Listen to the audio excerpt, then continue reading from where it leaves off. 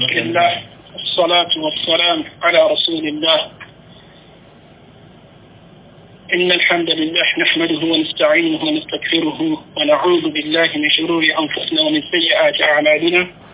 إنه من يهده الله فلا مضل له ومن يضلل فلا هادي له. وأشهد أن لا إله إلا الله وحده لا شريك له وأشهد أن محمدا عبده ورسوله صلى الله عليه وعلى آله وأصحابه ومن تبعهم بإحسان إلى يوم الدين. فمرحبا بشيخنا الشيخ الدكتور الشيخ عبد الله بن صلفيق القاسم الظفيري، إمام وخطيب جامع أمير المؤمنين معاوية بن أبي سفيان رضي الله عنهما في حفر باطن من مملكة السعودية العربية. We thank Allah subhanahu wa ta'ala for giving us this opportunity to be with our Sheikh, Dr. Abdullah bin Salfiq Al-Qasim Al-Dhufairi. Our Sheikh, Hafidhahullah ta'ala wa barakallahu fihi, he is well known, ghaniyun an ta'rif. Walakin, I hope the Sheikh will not hear what I'm saying. He doesn't love to be praised in his presence. But for the benefit of our audience, we will basically give a brief introduction to our Sheikh. May Allah subhanahu wa ta'ala preserve him. Our Sheikh is one of the well-known Salafi Sheikh from the Kingdom of Saudi Arabia. He is also well-known among the Salafi community around the globe. He is the Imam and the Khatib of Amir al-Mu'mineen Muawiyah bin Abi Sufyan radiyallahu anhuma, the mosque in Hafr Batin. Some of the scholars from whom this Sheikh study are our Sheikh Al-Allama, Sheikh Muhammad bin Salih Al-Uthaymeen. The Sheikh studied with him. Also the Sheikh studied with Sheikh Al-Allama Ahmad Al-Najmi and Sheikh Zayd bin Muhammad Al-Madkhali rahimahumullah ta'ala. And also among those who are alive, the Sheikh has studied with Sheikh Al-Allama Rabi' bin Hadi Al-Madkhali hafidhahullah ta'ala and Sheikh Al-Allama Ubayd Al-Jabiri hafidhahullah ta'ala. The Sheikh is well known for his great effort in the spread of the pristine Sunnah and clarifying the unadulterated methodology of the Salaf. He has true warning against things that goes in contradiction to the Salafi methodology in both his lectures, his writings, publications, and his dawrat, conferences. The Sheikh is well known and has been praised by the like of Sheikh Al-Allama Rabi' bin Hadi and Sheikh Ubayd Al-Jabiri and Sheikh Salih bin Fawzan Al-Fawzan. Insha'Allah ta'ala, the translation of the class will follow immediately after the Sheikh has finished his lecture. شيخنا بارك الله فيكم فليتفضل مشكورا مأجورا مسددا. بارك الله فيكم شيخنا. وفيكم بارك. الحمد لله العزيز الحكيم الرؤوف الرحيم الذي من رحمته الواسعة وحكمته البالغة أنه لم يترك عباده هملا، بل أرسل إليهم رسلا مبشرين ومنذرين لئلا يكون للناس على الله حجة بعد الرسل. وتكفل الله لمن اتبعهم بالهدى والنجاة والفلاح، حيث قال عز وجل: أفلم يهدي لهم كم أهلكنا قبلهم من القرون يمشون في مساكنهم إن في ذلك لآيات لأولي النهى. وقال عز وجل: من عمل صالحا من ذكر أو أنثى وهو مؤمن فلنحيينه حياة طيبة ولنجزينهم أجرهم بأحسن ما كانوا يعملون. والصلاة والسلام على المبعوث رحمة للعالمين وبشيرا للمؤمنين ونذيرا للمعاندين، أرسله الله بالهدى ودين الحق ليظهره على الدين كله ولو كره المشركون.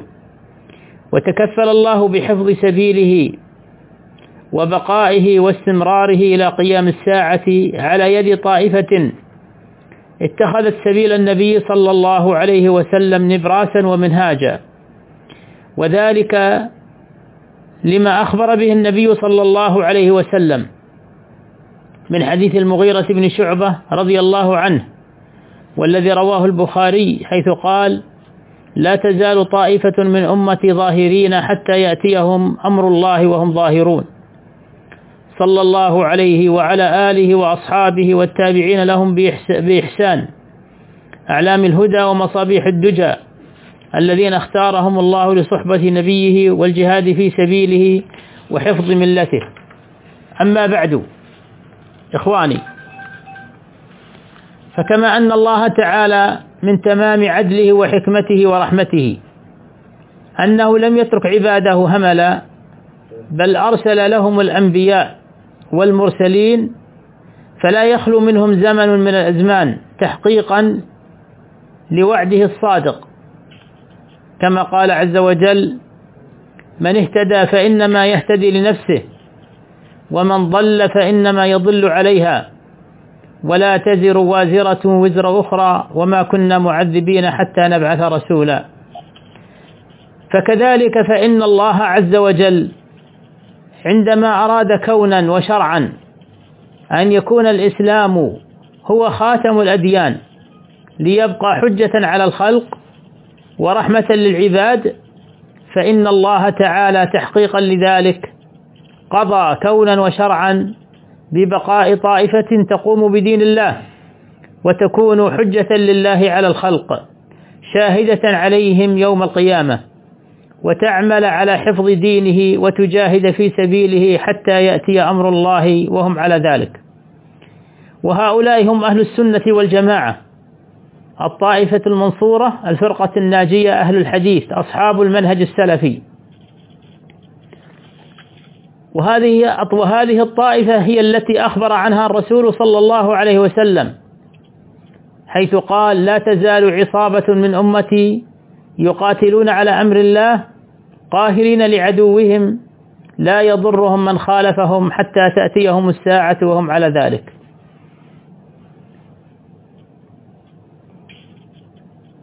إن التكلم حول هذا الموضوع، وهو حقيقة المنهج السلفي وحاجة الفرد والمجتمع والأمة له، من غاية الأهمية لمعرفته، وذلك لأن المنهج السلفي هو سبيل الفرقة الناجية، الطائفة المنصورة،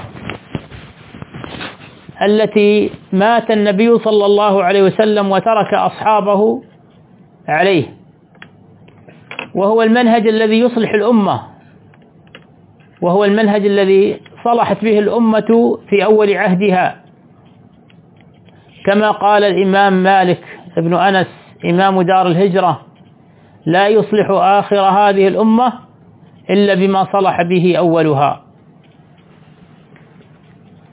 فلأجل هذا الأمر المهم ولأهمية هذا الموضوع، ليعرف المسلمون في هذا الزمن سبيل نجاتهم وسبيل عزهم وتمكينهم وراحة بالهم،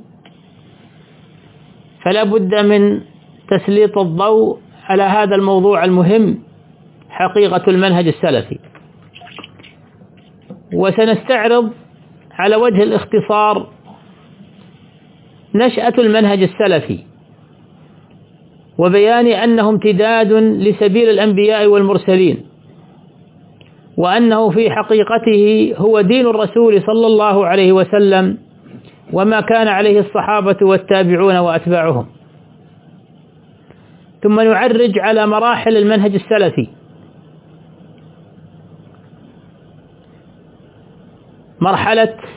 وهما مرحلتان: مرحلة تبيين وتوضيح قواعد الدين وأساسياته، ومرحلة تدوين المنهج السلفي في مؤلفات السلف الصالح. ثم نتكلم عن استمداد المنهج السلفي ومصادر التلقي فيه، وما أثمر ذلك في المتمسكين به من ثمار عظيمة. وسنبين أن استمداده هو الكتاب والسنة وما كان عليه سلف الأمة.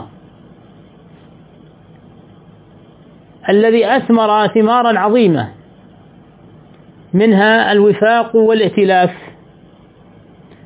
ومنها العقل والعلم والفهم والصدق، ومنها الاستمرار والبقاء. ثم نتكلم عن خصائص المنهج السلفي في نقاط عدة،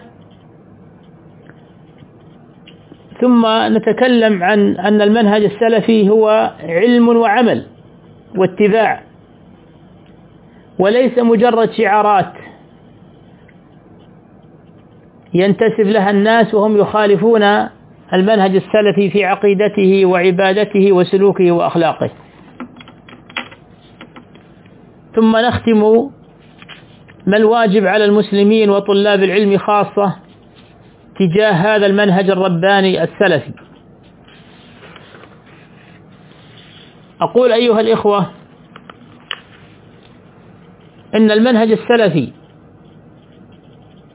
هو امتداد لسبيل الأنبياء والمرسلين عليهم السلام، منذ أن أمر الله الجن والإنس بعبادته، كما قال تعالى: الذي خلق الموت والحياة ليبلوكم أيكم أحسن عملا وهو العزيز الغفور. فإن الله تعالى خلق آدم وزوجه وأوجدهما في الجنة، وأوصاهما وأمرهما اختبارا وابتلاء بعدم الأكل من شجرة في الجنة، وحذرهما من طاعة الشيطان، ولكن الشيطان أزلهما ودلاهما بغرور حتى أكلا منها، فكانت النتيجة أن أهبطا إلى الأرض. قال الله تعالى: ويا آدم اسكن أنت وزوجك الجنة فكلا من حيث شئتما ولا تقربا هذه الشجرة فتكونا من الظالمين.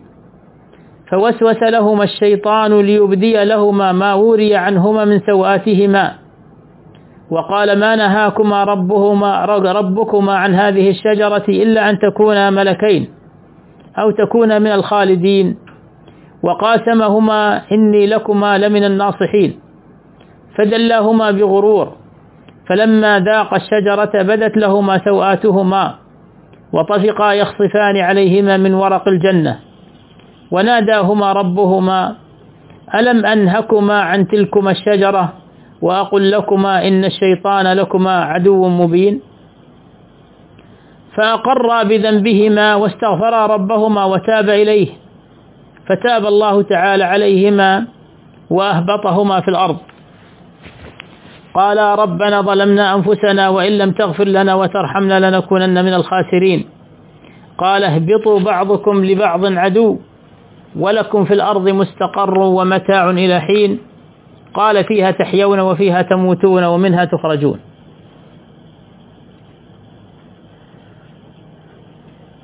ثم أوجد الله تعالى من صلبهما ذريتهما، وأخذ عليهم العهد وهم في ظهر أبيهم آدم وفي ظهور آبائهم أن يعبدوا الله وحده لا شريك له، وأنه خلقهم لذلك وفطرهم عليه. قال الله تعالى: وإذ أخذ ربك من بني آدم من ظهورهم ذريتهم وأشهدهم على أنفسهم ألست بربكم قالوا بلى شهدنا أن تقولوا يوم القيامة إن كنا عن هذا غافلين، أو تقولوا إنما أشرك آباؤنا من قبل وكنا ذرية من بعدهما أفتهلكنا بما فعل المبطلون وكذلك نفصل الآيات ولعلهم يرجعون. وقد روى البخاري ومسلم عن أنس بن مالك رضي الله تعالى عنه عن النبي صلى الله عليه وسلم قال: يقال للرجل من أهل النار يوم القيامة: أرأيت لو كان لك ما على الأرض من شيء أكنت مفتديا به؟ قال: فيقول: نعم. قال: فيقول: قد أردت منك أهون من ذلك، قد أخذت عليك في ظهر آدم ألا تشرك بي شيئا فأبيت إلا أن تشرك بي. وقد ظل العباد على هذا الميثاق وعلى توحيد الله 10 قرون حتى اجتالتهم الشياطين عن ذلك وحرفتهم عن التوحيد. روى مسلم في صحيحه عن عياض بن حمار رضي الله عنه قال: قال رسول الله صلى الله عليه وسلم: إني خلقت عبادي حنفاء كلهم، وإنهم أتتهم الشياطين فأضلتهم عن دينهم وحرمت عليهم ما أحللت لهم.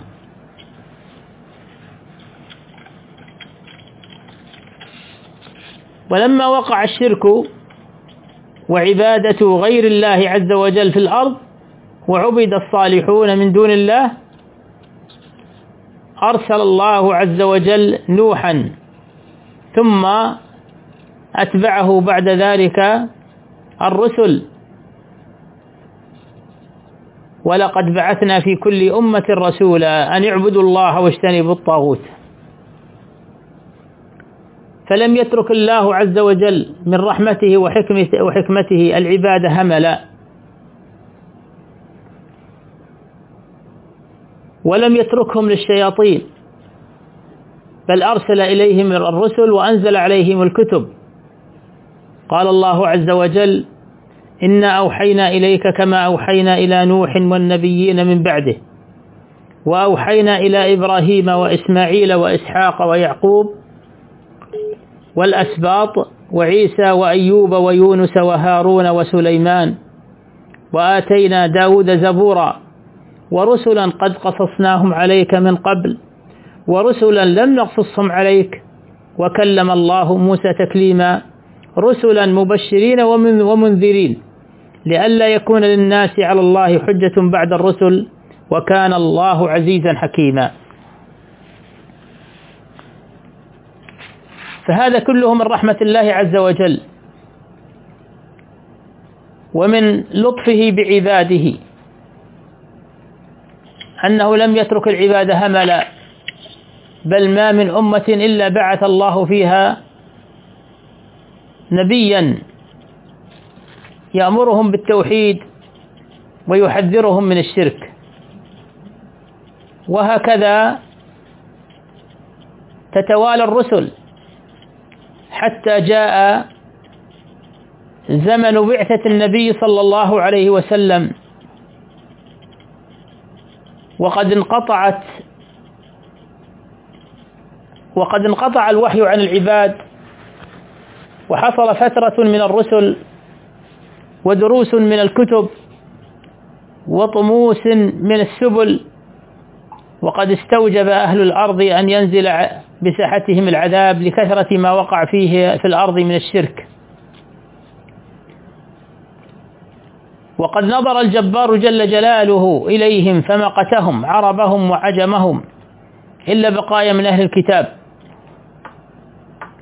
وكانت الأمم إذ ذاك ما بين مشرك بالرحمن عابد للأوثان وعابد للنيران وعابد للصلبان، أو عابد للشمس والقمر والنجوم، كافر بالله الحي القيوم، أو تائه في بيداء ضلالته، حيران قد استهواه الشيطان وسد عليه طرق الهدى والإيمان.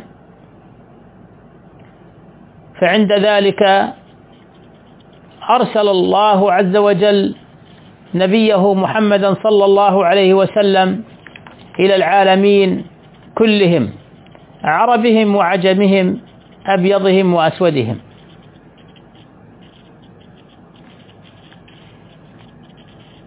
وأوجب الله على جميع العباد أن يدخلوا في دين محمد صلى الله عليه وسلم، وجعل كتابه ناسخا لجميع الكتب، ودينه ناسخا لجميع الشرائع. ولا يقبل الله عز وجل من أحد دينا، لا من اليهود ولا من النصارى ولا من أي ملة، حتى يدخلوا في دين الله، دين محمد صلى الله عليه وسلم. وأكمل الله عز وجل برسالة النبي محمد صلى الله عليه وسلم النعمة على العباد بهذا الدين العظيم الذي أكمل لهم كل خير، فما من خير إلا وقد دعاهم الله فيه، وما من شر إلا وقد حذرهم الله فيه منه. جاء عند الإمام البخاري في كتاب الاعتصام بالكتاب والسنة عن طارق بن شهاب قال: قال رجل من اليهود لعمر: يا أمير المؤمنين، لو أن علينا نزلت هذه الآية: اليوم أكملت لكم دينكم وأتممت عليكم نعمتي ورضيت لكم الإسلام دينا، لاتخذنا ذلك اليوم عيدا. فقال عمر: إني لا أعلم أي يوم نزلت هذه الآية، نزلت يوم عرفة في يوم جمعة. وروى البخاري أيضا من حديث أبي هريرة رضي الله عنه، أورده البخاري في كتاب المناقب باب خاتم النبيين صلى الله عليه وسلم، من حديث أبي هريرة رضي الله عنه أن رسول الله صلى الله عليه وسلم قال: إن مثلي ومثل الأنبياء من قبلي كمثل رجل بنى بيتا فأحسنه وأجمله إلا موضع لبنة من زاوية، فجعل الناس يطوفون به ويعجبون له ويقولون: هل وضعت هذه اللبنة؟ قال: فأنا اللبنة وأنا خاتم النبيين. وما مات النبي صلى الله عليه وسلم إلا وقد أكمل الله به الدين، فقد جاء عند أبي داود والترمذي وابن ماجه وغيرهم من حديث العرباض بن سارية رضي الله عنه أنه قال: وعظنا رسول الله صلى الله عليه وسلم موعظة ذرفت منها العيون ووجلت منها القلوب، فقلنا: يا رسول الله، إن هذه لموعظة مودع، فماذا تعهد إلينا؟ فقال صلى الله عليه وسلم: قد تركتكم على البيضاء ليلها كنهارها لا يزيغ عنها بعدي إلا هالك، من يعش منكم فسيرى اختلافا كثيرا، فعليكم بما عرفتم من سنتي وسنة الخلفاء الراشدين المهديين، عضوا عليها بالنواجذ، وعليكم بالطاعة وإن عبدا حبشيا، فإنما المؤمن كالجمل الآنف حيثما قيدا قاد.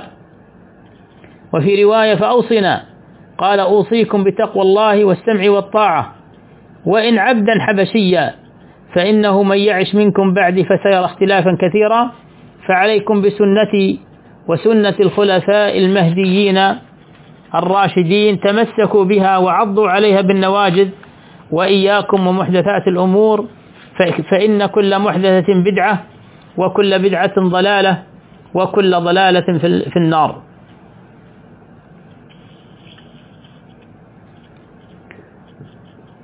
لقد مات النبي صلى الله عليه وسلم وحمل رسالته بعده خلفاؤه الراشدون وأصحابه الأكرمون، فبلغوا الدين وأوصلوه للناس بعدهم غضا طريا لا لبس فيه.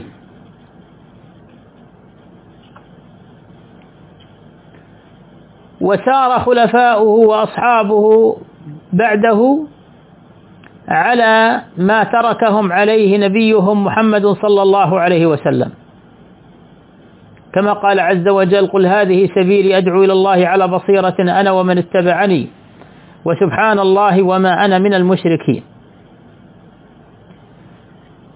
ولهذا قد أثنى النبي صلى الله عليه وسلم على أصحاب القرون الأولى بما يتضمن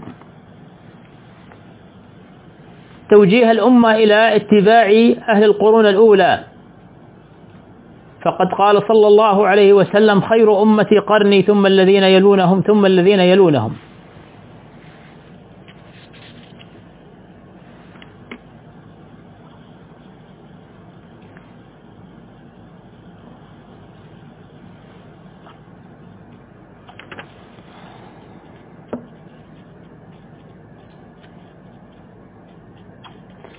ولهذا يقول الإمام أحمد: والدين إنما هو كتاب الله عز وجل وآثار وسنن وروايات صحاح عن الثقات بالأخبار الصحيحة القوية المعروفة يصدق بعضها بعضا حتى ينتهي ذلك إلى رسول الله صلى الله عليه وسلم وأصحابه رضي الله عنهم والتابعين وتابعي التابعين ومن بعدهم من الأئمة المعروفين المقتدى بهم المتمسكين بالسنة والمتعلقين بالآثار.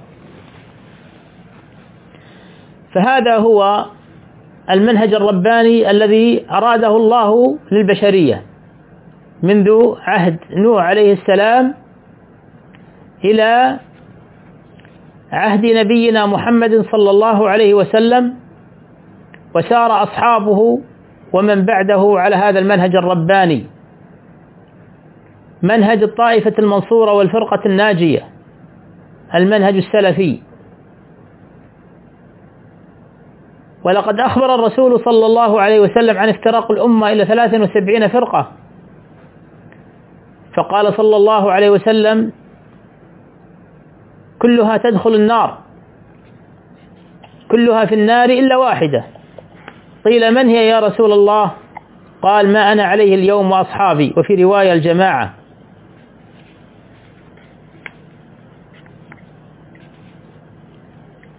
فهذا هو المنهج الرباني ونشأته،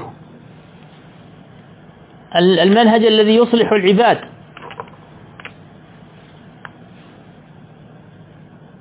والمنهج السلفي قائم على مسائل 4، يهتم بمسائل 4 خالف فيها رسول الله صلى الله عليه وسلم أهل الجاهلية، ومن نظر فيها فإن فيها حفظ الدين والدنيا.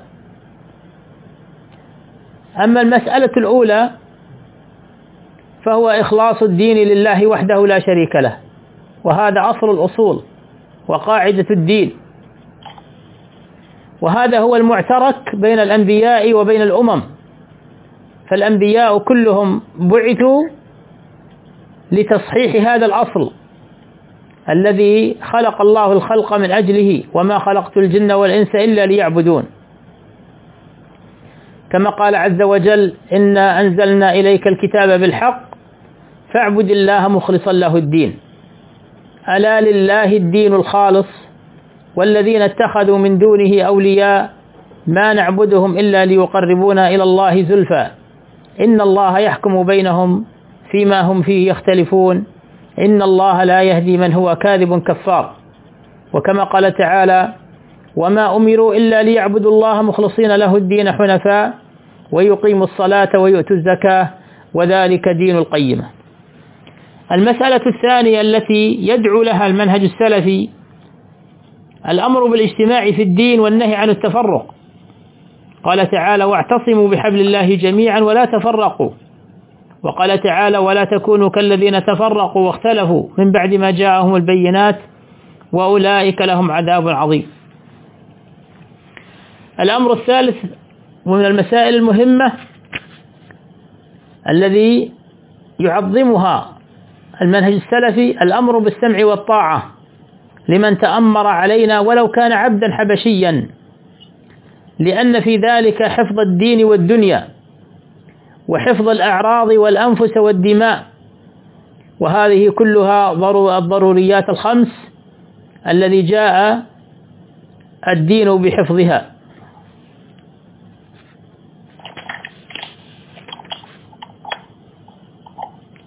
والمسألة الرابعة أن من أصول الدين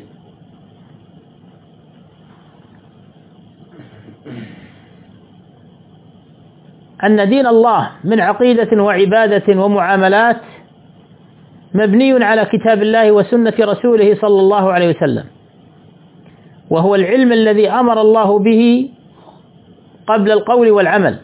قال تعالى: فاعلم أنه لا إله إلا الله. فالمنهج السلفي قائم على العلم الشرعي المبني على كتاب الله وسنة رسوله وما أجمع عليه سلف هذه الأمة، وليس مبنيا على آراء الرجال ولا على الفكر ولا على مبادئ الفلسفة وعلم المنطق اليوناني وعلم الكلام ولا على التقليد للآباء والتعصب للأشخاص، إنما هو على الكتاب والسنة وآثار السلف. وقد جاءت النصوص في تعظيم العلم وأهله والأمر باتباع ذلك، مما يدل على أن دين الله إنما يبنى على الوحي. ولهذا من فقه الإمام البخاري أنه بدأ كتابه الصحيح بالوحي، للإشارة إلى أن دين الله من عقيدة ومعاملات وعبادات يبنى على الوحي، وفيه رد على من يأخذ عقيدته من الفكر والرأي ويقدم العقل على النقل.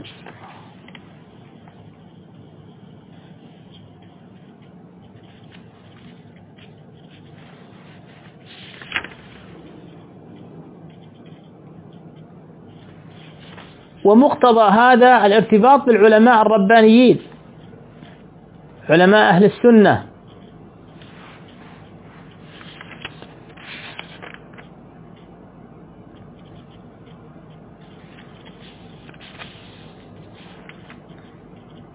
كما قال النبي صلى الله عليه وسلم: لا تزال طائفة من أمتي ظاهرين حتى يأتيهم أمر الله وهم ظاهرون، وهؤلاء هم أهل العلم أهل الحديث.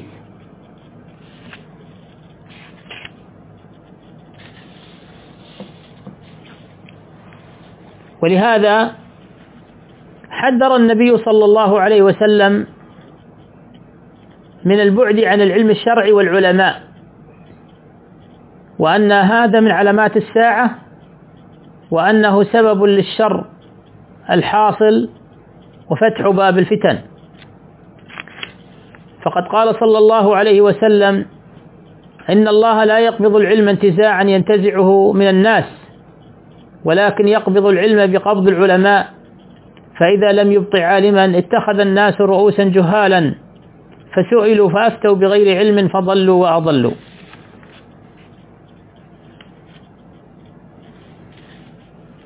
فالمنهج السلفي منهج رباني يقتفي الكتاب والسنة ويوافق الفطرة والعقل، وهو المنهج الذي ارتضاه الله لعباده لإصلاح دينهم ودنياهم. ولا صلاح للعباد في حياتهم إلا بهذا المنهج، كما روى ابن عبد البر في التمهيد بسنده إلى أشهب عن مالك قال: كان وهب ابن كيسان يقعد إلينا ولا يقوم أبدا حتى يقول لنا: اعلموا أنه لا يصلح آخر هذه الأمة إلا ما أصلح أوله. قلت: يريد ماذا؟ قال: يريد في بادئ الإسلام، أو قال: يريد التقوى. والمنهج السلفي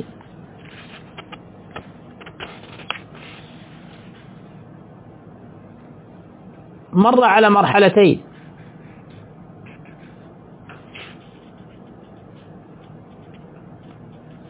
وهو مبني على دين الله عز وجل،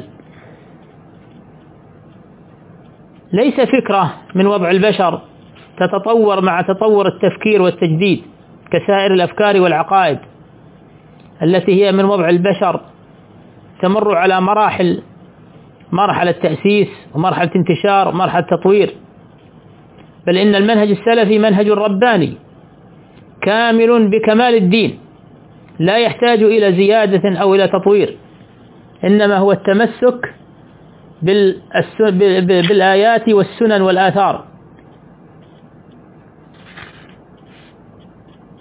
فأساسه ما جاء به الرسول صلى الله عليه وسلم.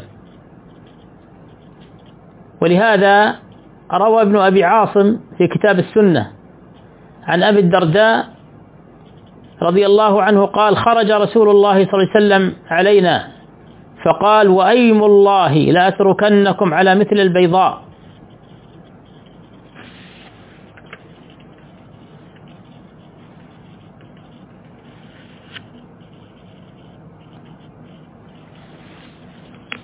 فالمرحلة الأولى من مراحل المنهج السلفي مرحلة تبيين وتوضيح قواعد الدين وأساسياته،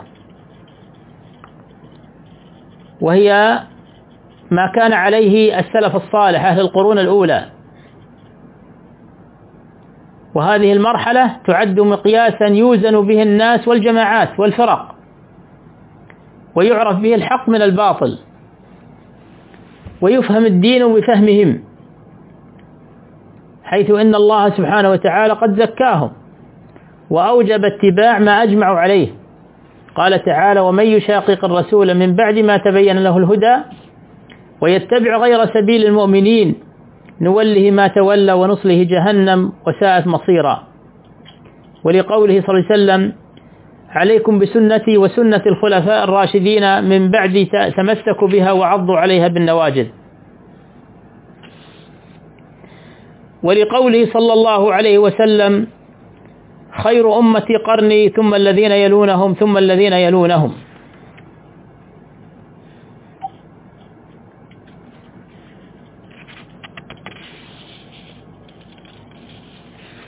يقول أبو عثمان الصابوني في كتابه عقيدة أصحاب الحديث: ويعتقدون بالنبي صلى الله عليه وسلم وبأصحابه الذين هم كالنجوم بأيهم اقتدوا اهتدوا، كما كان النبي صلى الله عليه وسلم يقول فيهم. ويعتقدون بالسلف الصالح من أئمة الدين وعلماء المسلمين، ويتمسكون بما كانوا به متمسكين من الدين والحق المبين.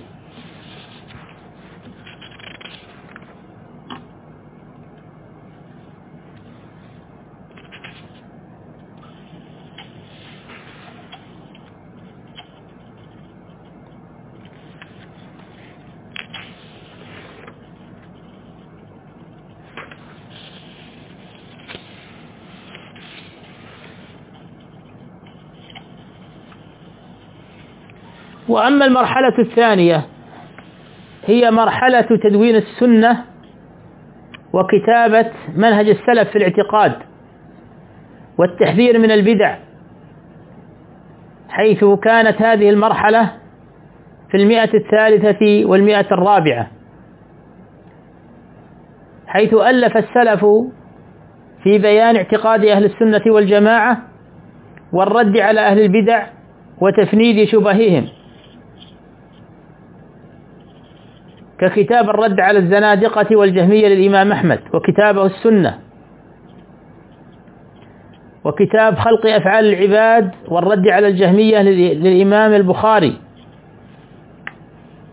وكتاب الرد على الجهمية لعثمان الدارمي، وكتاب السنة لابن أبي عاصم، وكتاب السنة للإمام عبد الله بن أحمد بن حنبل، وكتاب السنة للمروزي، وكتاب صريح السنة لأبي جعفر الطبري، وكتاب السنة للإمام أحمد ابن محمد الخلال،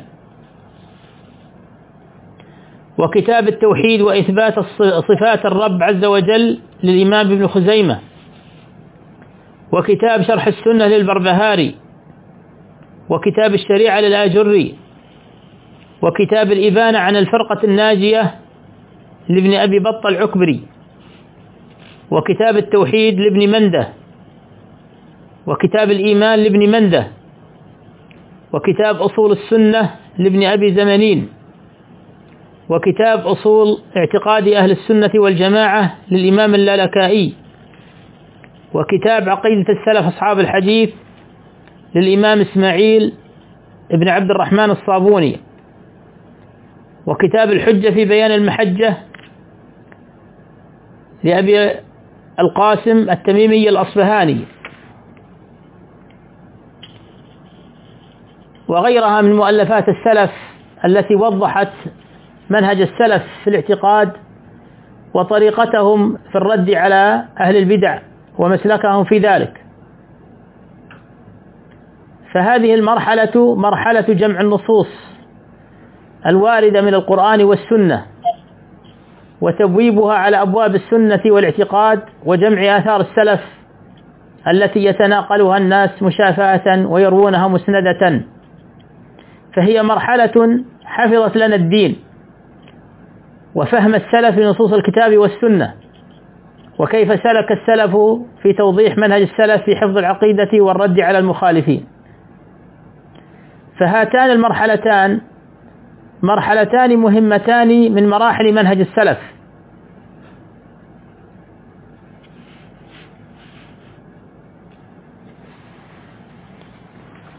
أما من حيث استمداد المنهج السلفي، فالمنهج السلفي منهج رباني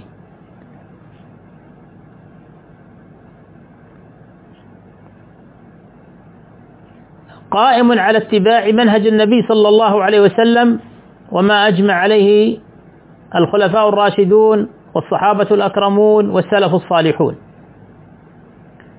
والمنهج السلفي هو الإسلام، والإسلام هو المنهج السلفي. يقول الإمام البربهاري رحمه الله: اعلم أن الإسلام هو السنة، والسنة هي الإسلام، ولا يقوم أحدهما إلا بالآخر،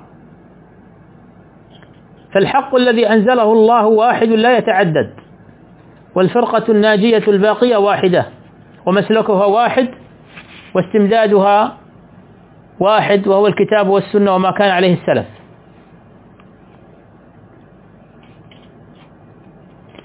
يقول شيخ الإسلام ابن تيمية رحمه الله في بيان طريقة أهل السنة والجماعة الفرقة الناجية الطائفة المنصورة: وطريقتهم هي دين الإسلام الذي بعث الله به محمدا صلى الله عليه وسلم. لكن لما أخبر النبي صلى الله عليه وسلم أن أمته ستفترق على 73 فرقة كلها في النار إلا واحدة وهي الجماعة، وفي الحديث عنه صلى الله عليه وسلم أنه قال: هم من كان على مثل ما أنا عليه اليوم وأصحابي، صار المتمسكون بالإسلام المحض الخالص عن الشوب هم أهل السنة والجماعة، إلى آخر ما ذكر رحمه الله تعالى.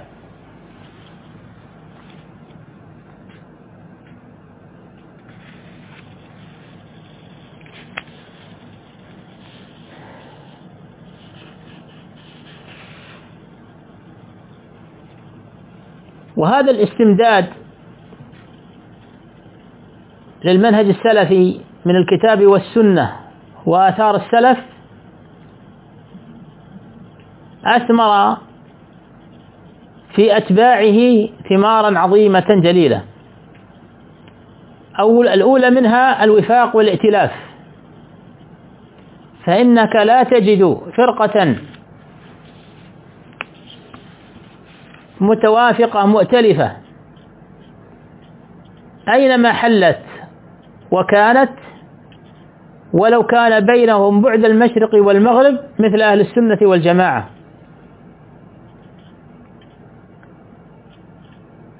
فإنك لو طالعت جميع مؤلفاتهم وأينما كانوا في بلدانهم من أقصى المشرق إلى المغرب، تجد منطقهم واحد وكلامهم واحد وعقيدتهم واحدة. وهذا من أعظم الدلائل على صحة مسلكهم، لأنهم يعتصمون بحبل الله ولا يتفرقون.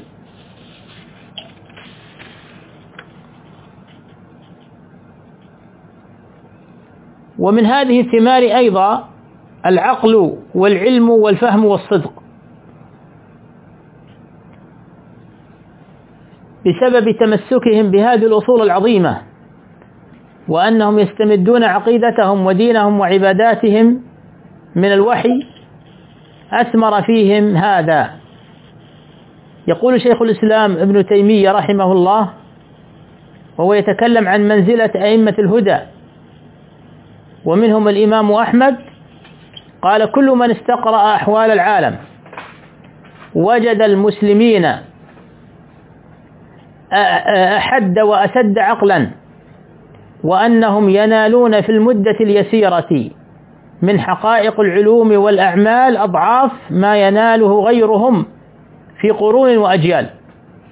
وكذلك أهل السنة والحديث تجدهم كذلك متمتعين، وذلك لأن اعتقاد الحق الثابت يقوي الإدراك ويصححه.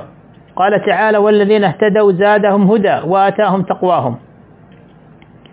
وقال تعالى ولو أنا كتبنا عليهم أن اقتلوا أنفسكم أو اخرجوا من دياركم ما فعلوه إلا قليل منهم ولو أنهم فعلوا ما يوعظون به لكان خيرا لهم وأشد تثبيتا وإذا لآتيناهم من لدنا أجرا عظيما ولهديناهم صراطا مستقيما. قال وهذا يعلم تارة بموارد النزاع بينهم وبين غيرهم، فلا تجد مسألة خولفوا فيها إلا وقد تبين أن الحق معهم أي مع أهل السنة، وتارة بإقرار مخالفيهم ورجوعهم إليه دون رجوعهم إلى غيرهم، أو بشهادتهم على مخالفيهم بالضلال والجهل، وتارة بشهادة المؤمنين الذين هم شهداء الله في الأرض، وتارة بأن كل طائفة تعتصم بهم فيما خالفت فيه الأخرى وتشهد بالضلال على كل من خالفها أعظم مما تشهد به عليهم، إلى آخر ما ذكر شيخ الإسلام مما يوضح هذه المسألة. ويقول ابن القيم رحمه الله كل أحد يعلم أن أهل الحديث أصدق الطوائف، كما قال ابن المبارك وجدت الدين لأهل الحديث والكلام للمعتزلة والكذب للرافضة والحيل لأهل الرأي وسوء الرأي والتدبير لآل أبي فلان.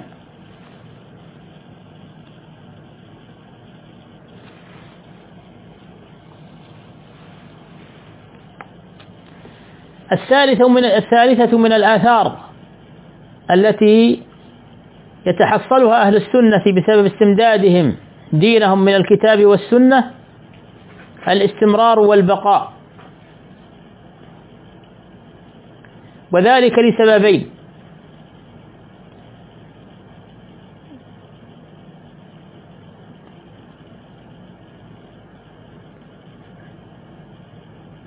السبب الأول أنهم متمسكون بالأصول التي أوصى الله بها ورسوله صلى الله عليه وسلم. ثانيا العمل بهذه الأصول، وهذا مصداق ما قاله صلى الله عليه وسلم لا تزال طائفة من أمتي ظاهرين على الحق وهم أهل العلم كما قال البخاري، وهم أهل الحديث كما قال الإمام أحمد.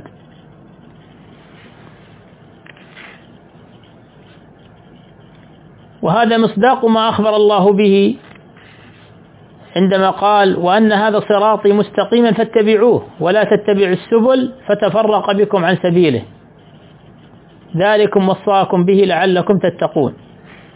فالخط المستقيم الذي رسمه النبي صلى الله عليه وسلم يدل على استمرارية وبقاء الطائفة الناجية الطائفة السلفية لتمسكهم بما كان عليه النبي صلى الله عليه وسلم والصحابة، فلذلك هم باقون، بعكس الفرق المبتدعة فإنها تنقطع وتندثر.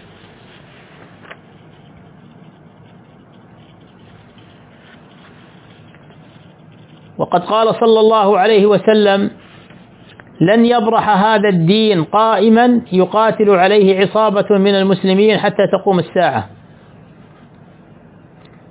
ولقوله صلى الله عليه وسلم لا يزال الله يغرس في هذا الدين غرسا يستعملهم في طاعته. ولقوله صلى الله عليه وسلم إن الله يبعث لهذه الأمة على رأس كل 100 سنة من يجدد لها دينها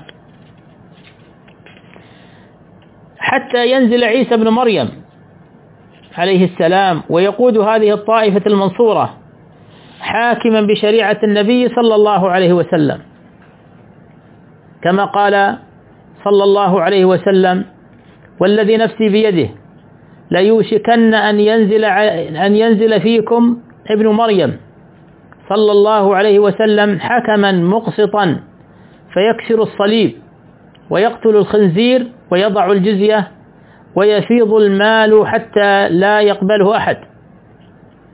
وفي رواية: والله لينزلن ابن مريم حكما عادلا فليكسرن الصليب وليقتلن الخنزير وليضعن الجزية ولتتركن القلاص فلا يسعى عليها ولتذهبن الشحناء والتباغض والتحاسد وليدعون إلى المال فلا يقبله أحد. وفي رواية: كيف أنتم إذا نزل ابن مريم فيكم وإمامكم منكم؟ فهذه الطائفة المنصورة مستمرة باقية إلى قيام الساعة، وذلك لما تثمره العقيدة الصحيحة فيهم، ولأنهم جعلهم الله عز وجل هم حجة الله على العباد، فلا تنقطع الأرض من هذه الطائفة التي تكون حجة على العباد.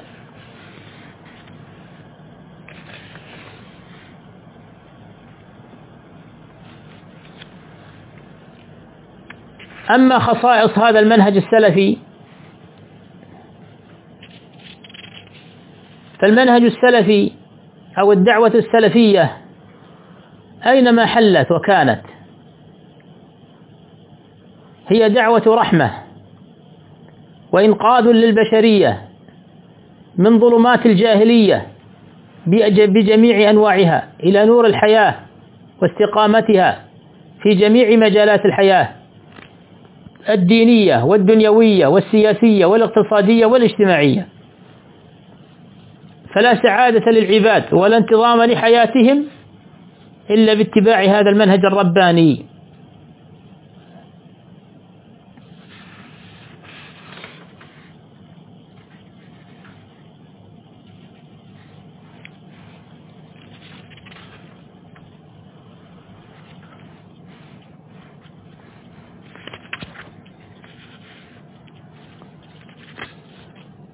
فمن خصائص هذا المنهج السلفي أولا الدعوة إلى التوحيد وتحقيق الإخلاص لله عز وجل، وهذا من أعظم خصائص المنهج السلفي والذي تميز به عن غيره من المناهج ومسالك الفرق الأخرى.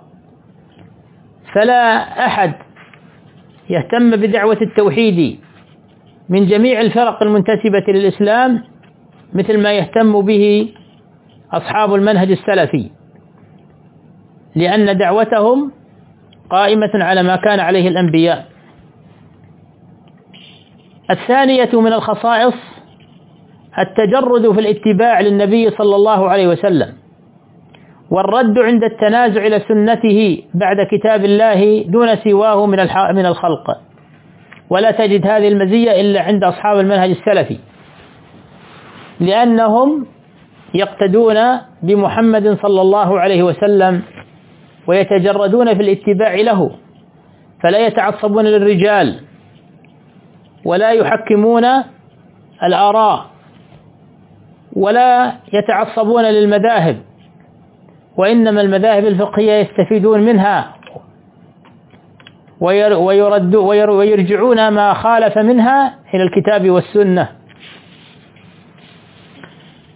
ثالثا من مزايا هذا المنهج وخصائصه اقتفاء آثار السلف من الصحابة والتابعين وأتباعهم، مصداقا لقوله تعالى: ومن يشاقق الرسول من بعد ما تبين له الهدى ويتبع غير سبيل المؤمنين نوله ما تولى ونصله جهنم وساءت مصيرا.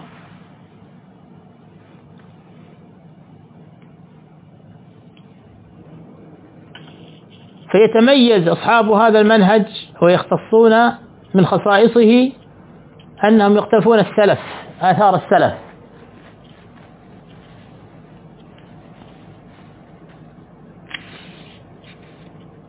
الرابعة من خصائص هذا المنهج السلفي الثبات والرسوخ، فلا تؤثر فيه التغيرات السياسية أو الاجتماعية، لأن مبناه على العلم والوحي، والذي يثمر اليقين والثبات والقوة في أخذ الدين. فهذا المنهج الرباني لا يؤثر فيه تغير الأزمان والأحوال، بل هو ثابت راسخ رسوخ الجبال. الخامسة من هذه المزايا والخصائص الوسطية والاعتدال، فهو كما أسلفنا منهج رباني، منهج قائم على الإسلام، والإسلام هو الوسطية، وكذلك جعلناكم أمة وسطا. ومن نظر إلى عقائدهم وعباداتهم وسلوكهم رأى أن هذا المنهج قائم على الوسطية، فلا إفراط ولا تفريط، ومنهج يوافق الفطرة السليمة، ومن عرفه تمسك به ولا يتركه مهما حصل ما حصل، لأنه اطمأن به، ولأنه هو الوسط الذي يوافق العقل والفطرة السليمة. السادس من هذه الخصائص الشمولية، فهو منهج يربي على العقيدة الصحيحة وعلى عبادة الله واتباع الرسول صلى الله عليه وسلم، وعلى معاملات مبنية على تحقيق المصالح ودرء المفاسد. منهج يسعى لإصلاح الدين والدنيا وإصلاح الراعي والرعية، وجاء لحفظ الضروريات الخمس: الدين والنفس والعرض والمال والعقل. من خصائصه أنه منهج قائم على تحقيق الولاء والبراء، وعلى الحب في الله والبغض في الله على مقتضى العقيدة، وهذه الخاصية هي نتيجة التحاكم إلى القرآن والسنة والاسترشاد بهما، بعكس التنظيمات الحزبية والجماعات البدعية، فإنها توالي وتعادي على تنظيمها وعلى بدعتها.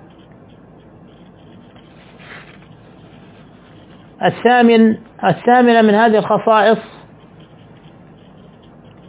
أن هذا المنهج يكفل لأصحابه العزة والتمكين والنصر عاجلا أو آجلا، لأنه منهج يجمع مقومات النصر والعز والتمكين من الإيمان الصادق والتوحيد الخالص والعمل الصالح واتباع سبيل من وعدهم الله بالنصر والظهور.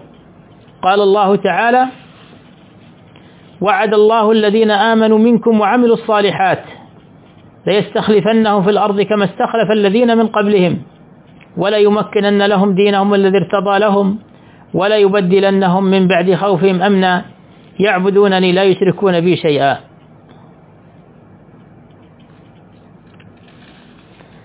من خصائص هذا المنهج أيضا النقد للمخالف بالضوابط الشرعية، فلا تجد هذه المزية إلا عند أصحاب المنهج السلفي، لأنهم جاءوا لحماية الدين والسنة والعقيدة، ولأن دين الله قائم على التأصيل والتحذير، تأصيل الحق وبيانه والتحذير من الباطل بكل أشكاله.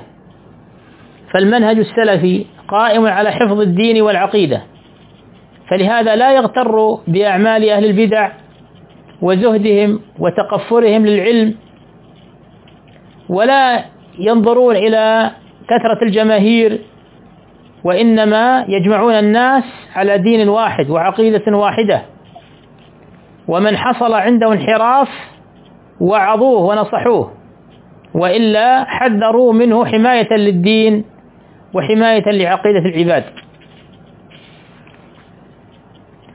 فهذه مجمل خصائص هذا المنهج السلفي.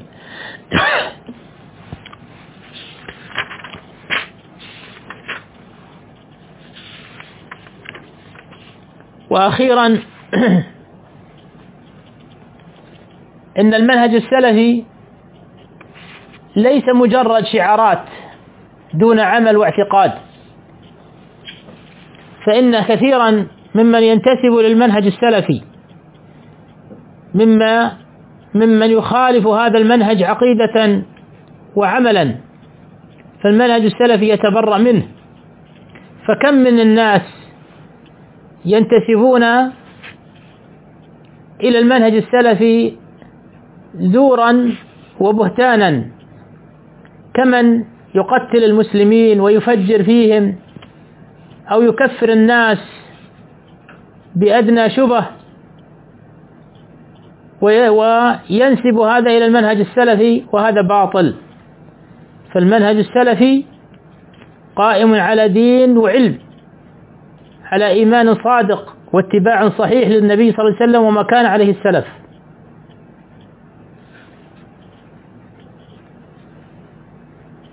ومن خالف عمله السنة ومنهج السلف فعمله ومنهجه مردود عليه. ومن أعظم صحة انتساب الإنسان للمنهج السلفي هو تمسكه بهذه الأصول السابقة وارتباطه بالعلماء، علماء زمانه السلفيين الربانيين.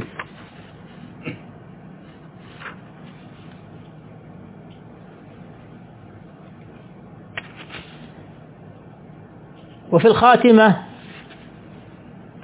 أقول أن المنهج السلفي منهج رباني، وذلك لأنه امتداد لدعوة الأنبياء والمرسلين في التوحيد والعقيدة، وامتداد لشريعة النبي صلى الله عليه وسلم وما كان عليه النبي والصحابة والخلفاء الراشدون. ثانيا أن المنهج السلفي هو سبيل الطائفة المنصورة والفرقة الناجية الموعودة بالنصر والظهور إلى قيام الساعة. ثالثا أن استمداد المنهج السلفي إنما هو من الكتاب والسنة وما كان عليه السلف الصالح، وأنه نتيجة لذلك فإنه يثمر ثمارا عظيمة، منها الوفاق والائتلاف والعلم والعقل والصدق والاستمرار والبقاء. رابعا أن المنهج السلفي قد جمع خصائص عظيمة ومزايا كثيرة قل أن توجد في غيرها من المناهج، ولذا فإن المنهج السلفي هو المنهج الوحيد الذي يكفل للأمة والمجتمع السعادة والعزة والتمكين، ويكفل لها الأمن من كل جوانب الحياة، تحقيقا لوعد الله الصادق: الذين آمنوا ولم يلبسوا إيمانهم بظلم أولئك لهم الأمن وهم مهتدون.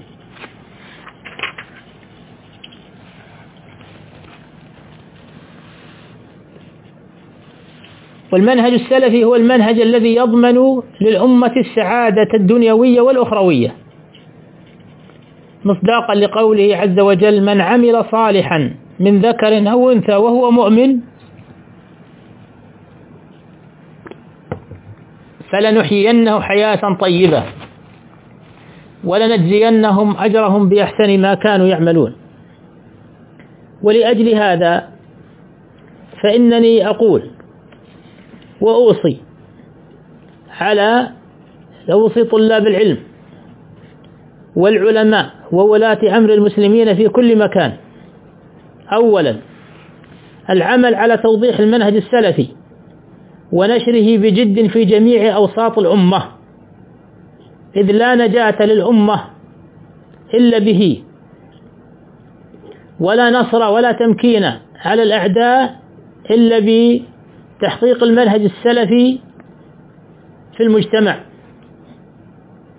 ثانيا العمل على نشر هذا المنهج الرباني في جميع المؤسسات التربوية وتدريسه في جميع مراحل الدراسة الإعدادية والجامعية، حتى يفهم المجتمع رجالا ونساء صغارا وكبارا هذا المنهج الرباني فيتعبدون لله به ويسعدوا. ثالثا على وسائل الإعلام جميعا من صحف وأجهزة إعلامية أن يسعوا في نشر هذا المنهج السلفي الرباني، لأن رسالتهم هي إسعاد البشرية ولا سعادة للبشرية عامة، حكاما ومحكومين، ذكورا وإناثا، عربا وعجما، إلا بتحقيق هذا المنهج السلفي الرباني في أوساطهم. رابعا، أوصي جميع طلاب العلم والعلماء والدعاة أن يتحدوا ويأتلفوا على هذا المنهج السلفي، ويتركوا ويحذروا من الجماعات والفرق المخالفة. خامسا، العمل على نشر مؤلفات السلف التي تعنى بتوضيح منهج السلف، وخاصة كتب السلف أصحاب القرون الأولى والتي ذكرنا بعض مؤلفاتهم. سادسا، نشر العلم الشرعي وفتح المساجد لطلاب العلم وتدريس الناس، والعمل على إيجاد علماء ربانيين في أوساط المجتمعات يحفظ الله بهم الدين وينشر بهم السنة. سابعا، على جميع المسلمين مجتمعا وحكاما أن يلتفوا حول العلماء الربانيين أهل السنة، فإن هذا هو سبيل السعادة، ولا صلاح للعباد حكاما ومحكومين رجالا ونساء إلا بارتباطهم بالعلماء الربانيين أهل السنة والجماعة، كما قال الإمام مالك: لا يصلح آخر هذه الأمة إلا بما صلح به أولها. وما صلحت الأمة في أول عهودها وعصورها إلا لما كان الناس يلتفون حول علمائهم الربانيين ويستشيرونهم ويأخذون بتوجيهاتهم. أسأل الله سبحانه وتعالى أن يرزقنا وإياكم العلم النافع والعمل الصالح، وأن يجعلنا متمسكين بهذا المنهج الرباني الذي أوصى به نبينا محمد صلى الله عليه وسلم، والذي سعدت به الأمة في سابق عهدها. وصلى الله وسلم وبارك على نبينا محمد، والسلام عليكم ورحمة الله وبركاته. وعليكم السلام ورحمة الله وبركاته شيخنا.